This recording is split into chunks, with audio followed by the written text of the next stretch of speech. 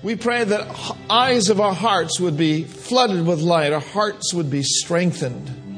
Lord, I pray that answers would come, that revelation would flow, that which is just right for your people. Tailor make it, Lord, by the Holy Spirit to speak to the hearts of your people today. It's such a simple message, and yes, it's so profound. And we know, Lord, that the truth will set us free today.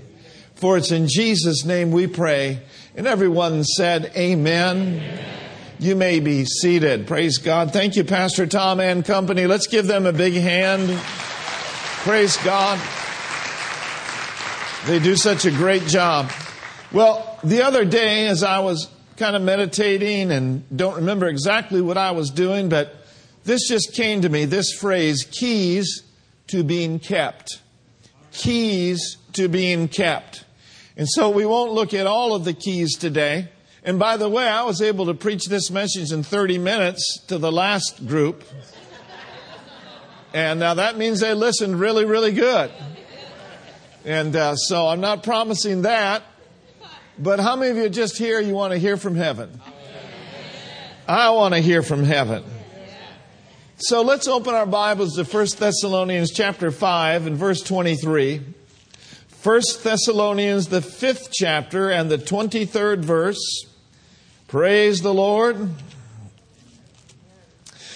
Notice this verse with me. And the very God of peace. Now that's good right there. I'm glad it didn't say the very God of stress.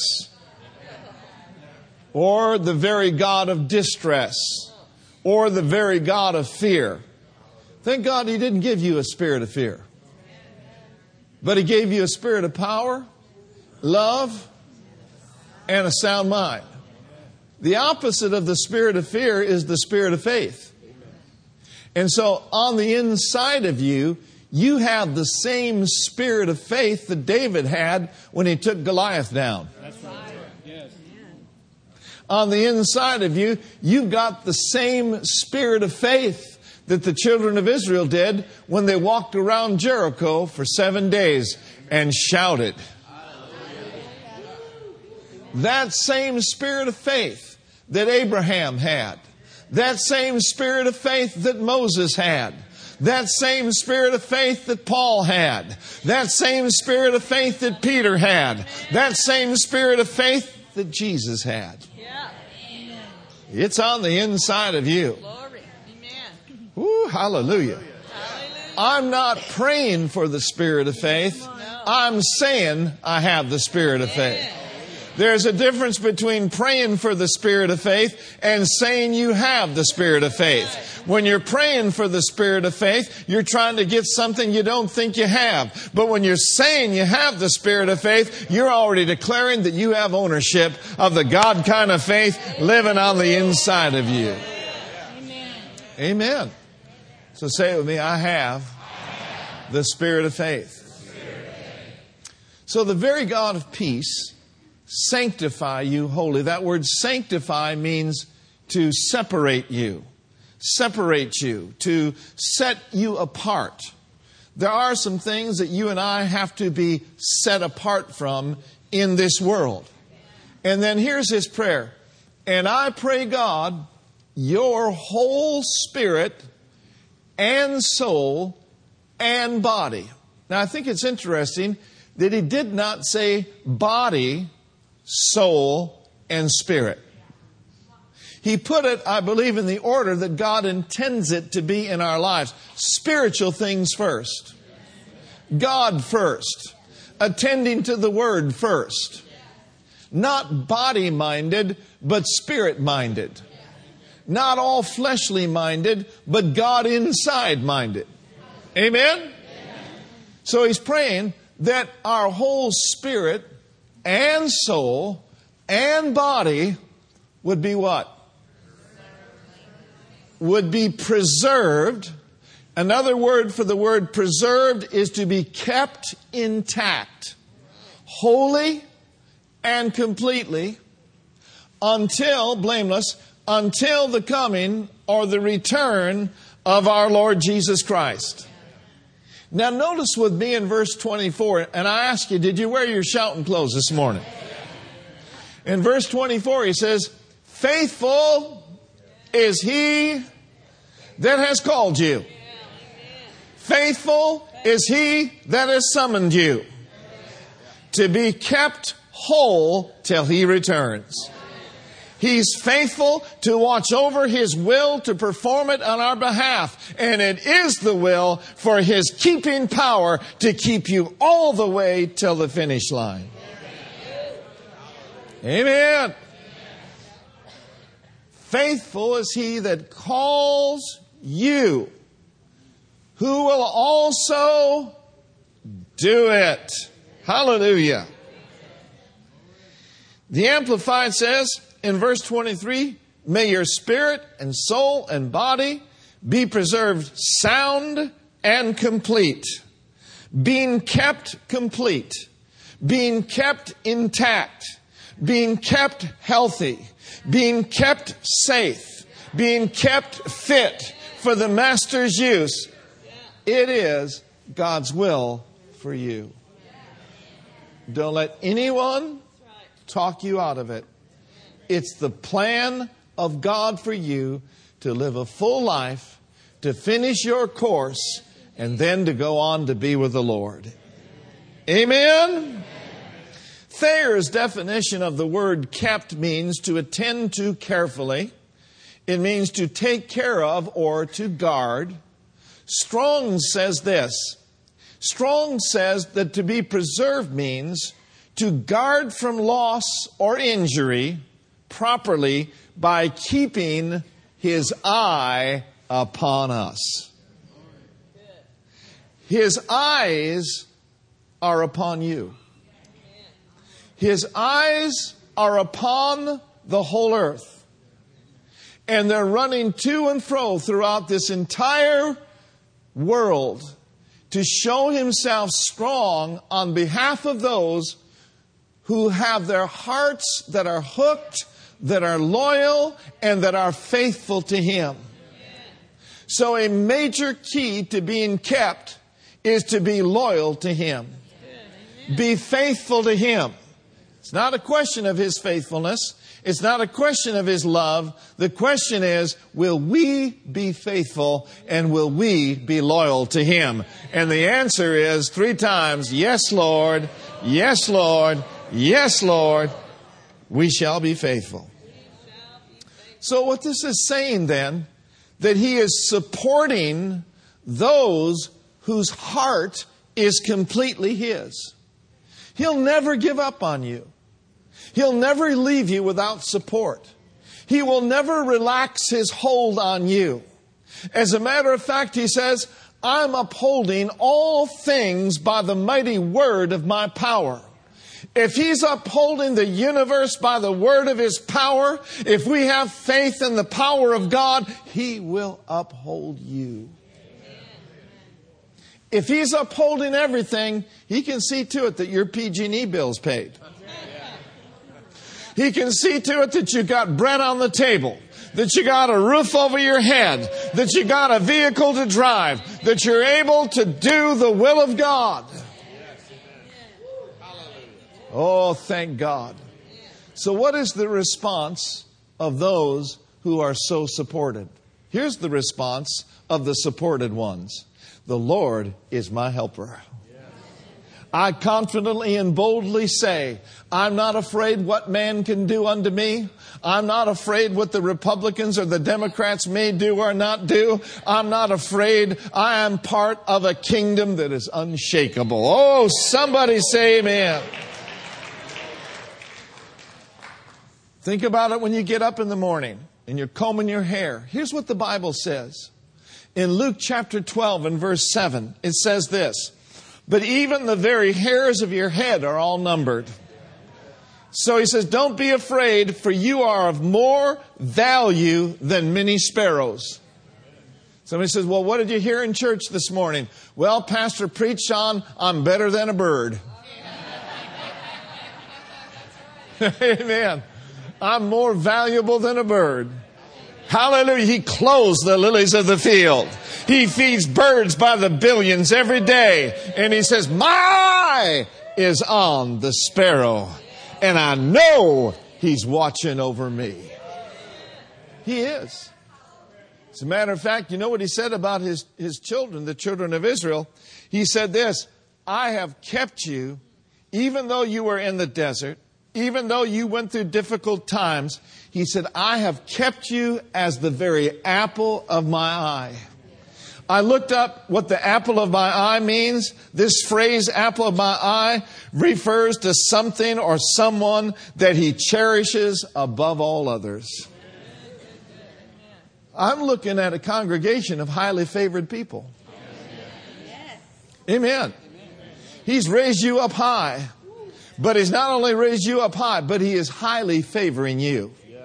Declare this with me. I have favor with God and with man. I am a favorite of the King of Kings. Now that's good news. So that's our introduction. We already threw one key at you, and that's be faithful. Amen?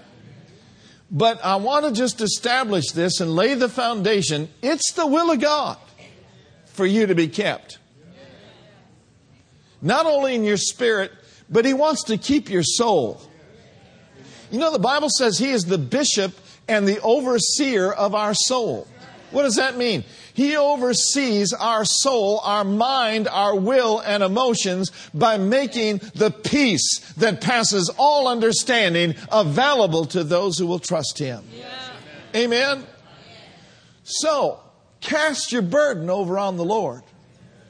Roll your care over on him. Refuse to yield to fear. Refuse to yield to worry, but rather cast your burden over on him and he will sustain you. That's the second key. As you cast your burden on the Lord, Psalm 55 verse 22, let's look at that. Psalm 55 and verse 22. Now there's a ton of things we could be burdened about. Amen? But we don't have to yield to it. We can either yield to peace or yield to stress.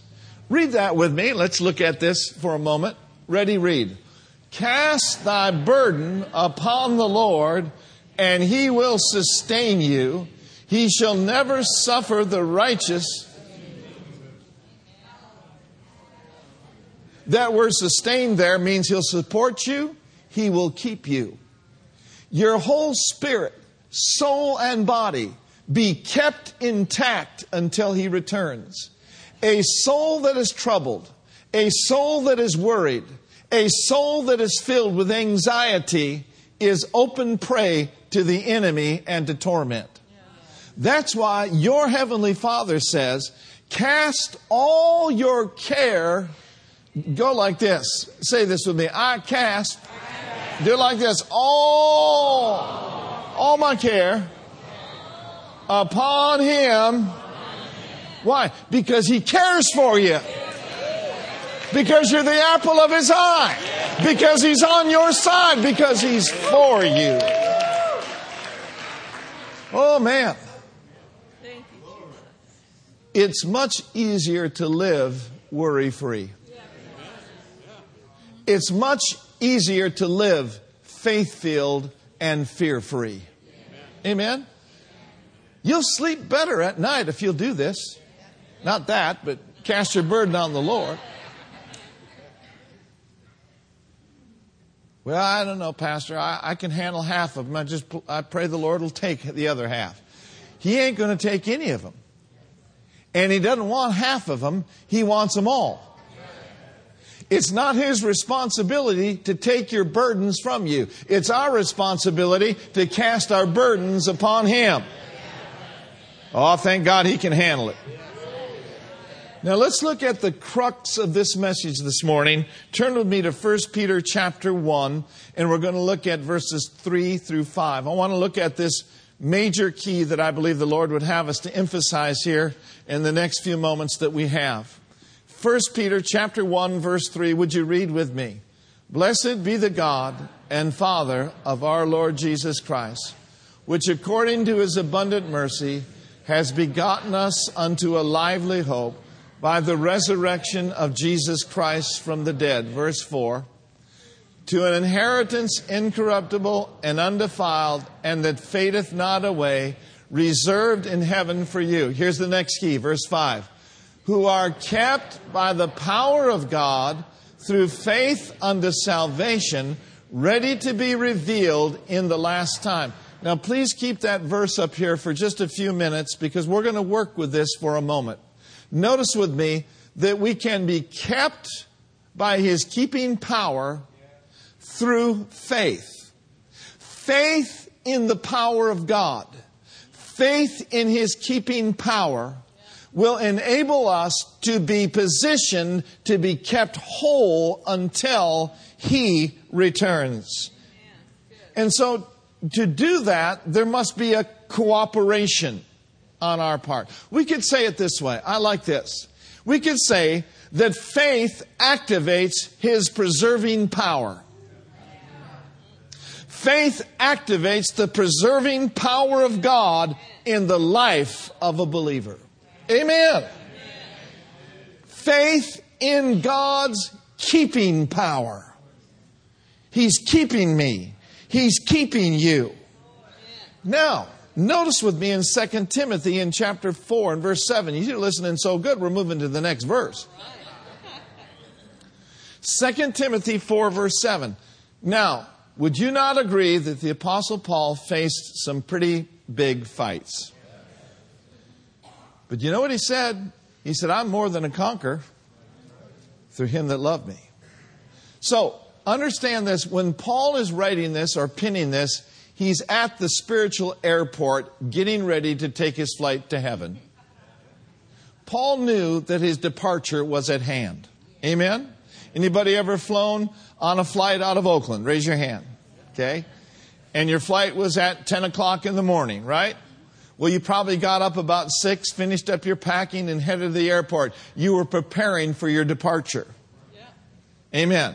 And that's what Paul was doing. He knew that he had finished his race. And he said, here, I have fought. What kind of fight? Now, you already know what the definition of a good fight is, but I'm going to ask you once again. What is the definition of a good fight? A good fight is the fight that you win. When the Giants got beat in the 4th game by the Chicago Cubs, they had them all the way to the 9th inning. It was a good game up till then. It wasn't a good game. We lost. No, a good fight is a fight that you win. Now, so Paul is saying, I have fought a good fight. Then he went on to say, I have finished my course. Notice he didn't say, my course has finished me. He said, I have finished my course. There's a vast difference between your course finishing you and you finishing your course. Amen? And that has to do with living life light and easy and not allowing yourself to burn out. So he said here, I have finished my course. In other words, I've done to the best of my ability, by the help of the Holy Spirit, everything that God has called me to do. And then he says, I have kept the faith. This came to me the last hour I taught in the 9 a.m. service. And that is this. If you will keep the faith, your faith will keep you. That's right. Say this with me. If I will keep the faith, my faith will keep me. Now, we want to qualify that. We're not talking about faith in our faith. We're talking about faith in Him. Faith in our Creator. Faith in His keeping power. Faith in His Word. Amen? So understand that in and of yourself, you are nothing. But in Him, you are complete, you are accepted, and your faith qualifies you for His keeping power. So he said here, I have fought, what kind of fight? I have finished my course, and I have also kept the faith. We could say, beyond any shadow of a doubt, based on what we've looked at, that Paul was a fighter. And so here's the next key to being kept. We must be good fighters. We must be good fighters. But in order to be a good fighter, we must of a necessity know where the fight is and what the fight is all about. If I am fighting something that is not really my enemy, I'm just beating the air. If I'm fighting something that is non-essential in the eyes of God, then I am wasting my time. There is a fight. But notice with me now in 1 Timothy 6:12. Man, you listen so good. You are a pastor's dream. I mean, to be able to come and minister God's word to you guys. I mean, you're just at the table. You're saying, give me some more. 1 Timothy 6:12. Paul was a fighter. I'm a fighter. You're a fighter. In 1 Timothy 6:12, he says, fight. And there's that word again. What kind of fight? He said, I fought a good fight. And then he says, now fight the good fight of faith. Lay hold on eternal life, whereunto you have been called, and professed a good profession before many witnesses. Now, fight the good fight of faith. Know what you're fighting. Now, I want to define to you what fighting the good fight of faith is and what fighting the good fight of faith is not. And if you listen very carefully and implement in this in your life and perhaps make some changes that I needed to make years ago, because I thought fighting the good fight of faith was fighting something that was non-essential in the sight of God. Now, to know what something is, you could look at what something is not. Because in identifying what something is not, it makes it more clear what it is. So number one, fighting the good fight of faith is not fighting the devil. I'm going to say it again. Fighting the good fight is not fighting the devil. Because in the mind of God and in the eyes of God, the devil has been whooped. The devil is not all bad like he comes on to be. The devil is a defeated foe. It says, for this purpose was the Son of God manifested, that he might destroy, undo, loosen, and dissolve the works of the devil. Listen, friend, when Jesus rose from the dead, when he took the keys of death, hell, and the grave, and when he presented his blood into the Holy of Holies, when he was raised from the dead, the devil was completely dethroned, completely put to naught. He is nothing in the eyes of God, and he should be nothing in our eyes. We should not be giving him attention that is not due him. Now, I'm not saying that he doesn't exist, and I'm not saying that he isn't persistent. He is persistent. He does exist. But my Bible says that if we will submit ourselves to God and resist the devil, he will flee from us. He will run from us as in terror. So here's what's happened. The attacks have come to all of us throughout our lives. And the trick of the enemy is to get us to become more devil conscious and more attack conscious than we are God conscious. In other words, It's so simple and so subtle to set your mind on all the things that are going wrong, on all of the symptoms, on all of the difficulties that you're facing. And all of a sudden, whether we realize it or not, we're magnifying the problem and we're minimizing the answer. And when all the time, Jesus is the answer. So what I'm saying to you, fighting the good fight of faith is not fighting the devil. It's not even really fighting symptoms. You know, you can get into a huge sweat and a huge turmoil over symptoms that hit your body and start, talking about the symptoms and, I'm not having the symptom. I'm not having that symptom. I'm fighting these symptoms. No, step away from that. Open your Bible, take hold of the Word of God and the sword of the Spirit and start declaring what God's Word says about that disease. Start declaring what God's Word says about that poverty. Start declaring what God's Word says about your loved ones being saved. And fight from victory, not for victory. Are you getting this? Seriously, are you getting this? Because this makes all the difference in the world. You can waste weeks and months and years fighting symptoms. You can waste weeks and months and years fighting the devil. But if you'll just take your place that was freely given to you by His grace and access it by faith and believe and declare and say, you will win the victory every time. So, fighting the good fight of faith is not those things. But fighting the good fight of faith is fighting to stay in faith.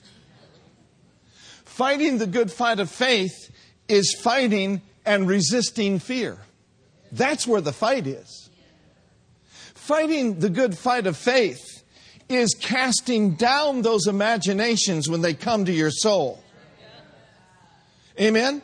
But it's doing it out of a place of authority, not out of a place of fear.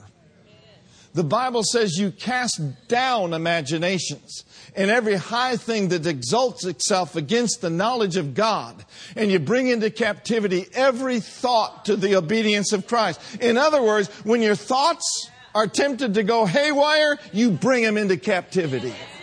And you say, no, mind, we're not thinking that way. We're not looking at that. We're not talking about that. We're not fearing that. I am single-minded with my heart and my mind and my thoughts on Him. That's why the Bible says, looking away from all those distractions unto Jesus, who is the author and the finisher of your faith. But somebody says, yeah, but the symptoms are real. And the battle is real. Yes, they are real. But the Word of God is more real. Amen. I said the Word of God is more real.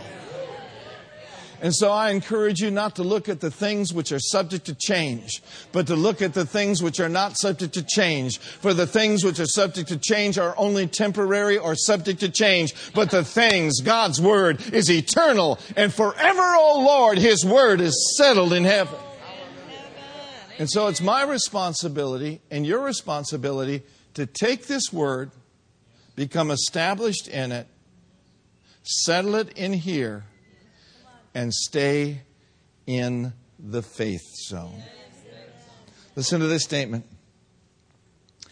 Fighting the good fight of faith is fighting to stay out of the reasoning and the fear realm and staying in the faith zone. Amen? Do you see the difference? There's a vast difference. Trying to do it in the flesh will never produce spiritual results. But if you will fight in the realm of the Spirit, you will get the results that you need. Amen? Now, one way to fight the good fight of faith, as 1 Timothy says, we are to fight the good fight of faith with a good confession. You know, the best example of anyone who fought the good fight of faith was Jesus. Jesus. You know, when he was tempted of the devil out there in the wilderness, and the enemy came along and said, you know, if you're the Son of God, command what? That these stones be turned into bread. If you're the Son of... If Jesus was fighting this out of his flesh, he would have pulled out his camel license and said, yeah, here, I'm the Son of God. But he didn't fight out of the reasoning realm. He fought out of the spiritual realm. He kept him in the realm of what was written. He said, it is written. Man is not going to live by bread alone, but by what? But by every word that proceeds out of the mouth of God. And if you will stay with what is written, and if you will stay in the written zone, and you will pull out the sword of the Spirit, you will whoop the devil every time with the written word of God. You know what John saw on the Isle of Patmos when he was in the Spirit on the Lord's day? John saw this. In Revelation 1:16 it says, he had in his right hand 7 stars. Out of his mouth went a sharp, 2-edged sword. And his countenance was like the shining sun in his strength. This sharp, 2-edged sword came out of Jesus' mouth when he said, it is written. Now understand this, that he had to say it was written 3 times.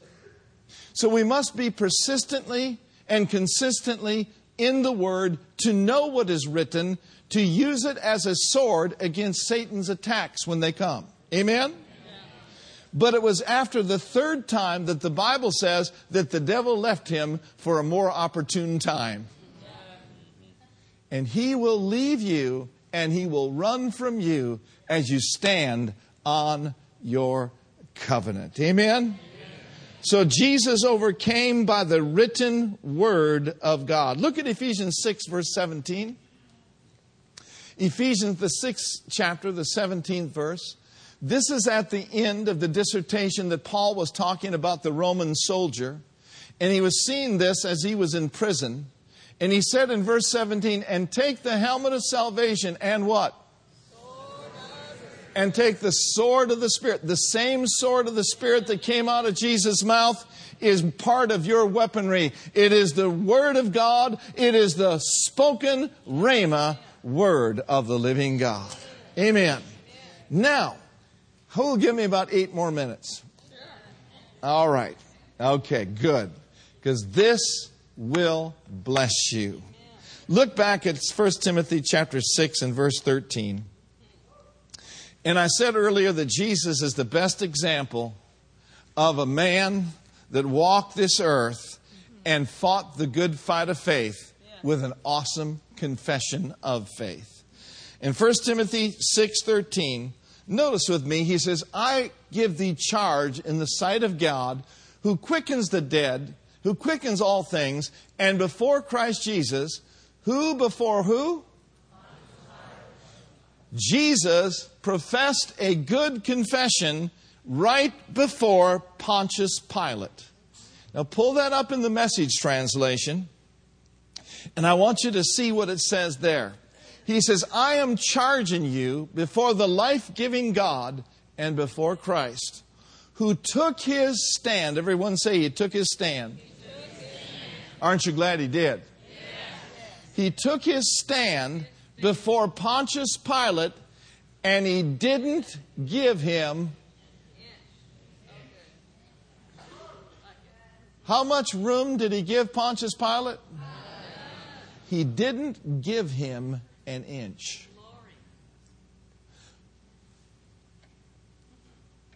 Didn't give him an inch. My Bible says that we are not to give the devil any place. You give that rat an inch, he will try to take a mile. Now notice with me, when Jesus was before Pontius Pilate, he's standing before him, and Pontius Pilate asks him, art thou the king of the Jews? And here's the paraphrase of what Jesus said. He said, you rightly say that I'm a king. For this cause I was born, and for this cause I've come into the world, that I should bear witness to the truth. Everyone who is of the truth hears my voice. I can see the confidence exuding from the Master. He didn't flinch before Pontius Pilate. When he asked him, "Are you the King of the Jews?" he said, "You say I am, and I say I am." The neat thing about this is he didn't back down and he didn't back off. And he's our prime example of standing in the presence of our enemies, unflinching, not giving the enemy an inch, declaring who we are, what we have, what we can do in Christ Jesus.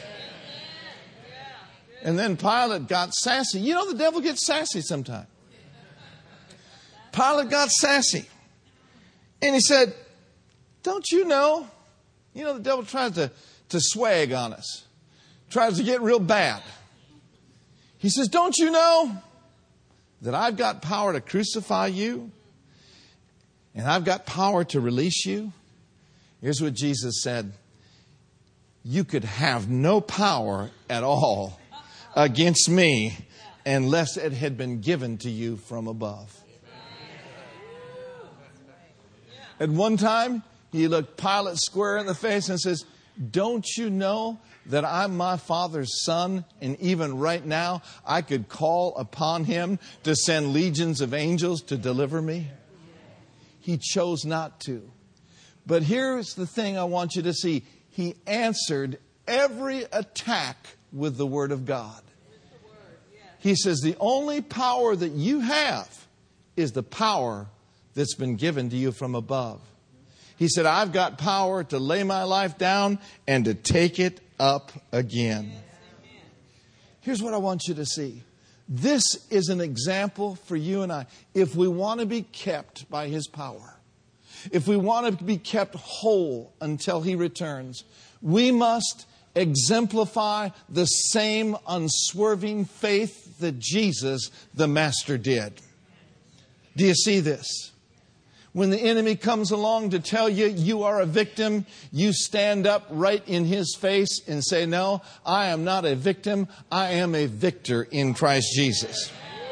When he comes along to tell you you are helpless in this situation, there's no way out, you stand up in front of the pilots of life and you say, Jesus Christ, He is the way, He is the truth, and He is the life. And He's provided a way out for me already. So, Mr. Devil, I am not taking your bait. I'm standing on my covenant. I'm standing on the word of the living God. And when the enemy brings discouragement to your soul, like he brought to David's soul, we just need to take our stand and refuse to be discouraged. We can go into the secret place of the Most High, and we can develop such an intimacy and communion with the Lord that the very presence of God permeates our very being and permeates the very atmosphere around us. We can encourage ourselves in the Lord. Now, I'm telling you what, Wednesday morning, there's going to need to be some encouragement going on. Either way, no matter who you are for, there's going to be a lot of us that are going to be rejoicing. There's going to be a lot of people that are going to be repenting. I'm telling you, folks, Wednesday morning can be a day of victory or it can be a day of defeat. But you can determine right now, no matter what the outcome, no matter how it goes, I'm going to go God's way. I'm going to go Yahweh. I'm not going to be moved by discouragement or depression. I'm standing in the face of Pilate and I'm declaring God is God over this nation. Jesus is Lord over this state.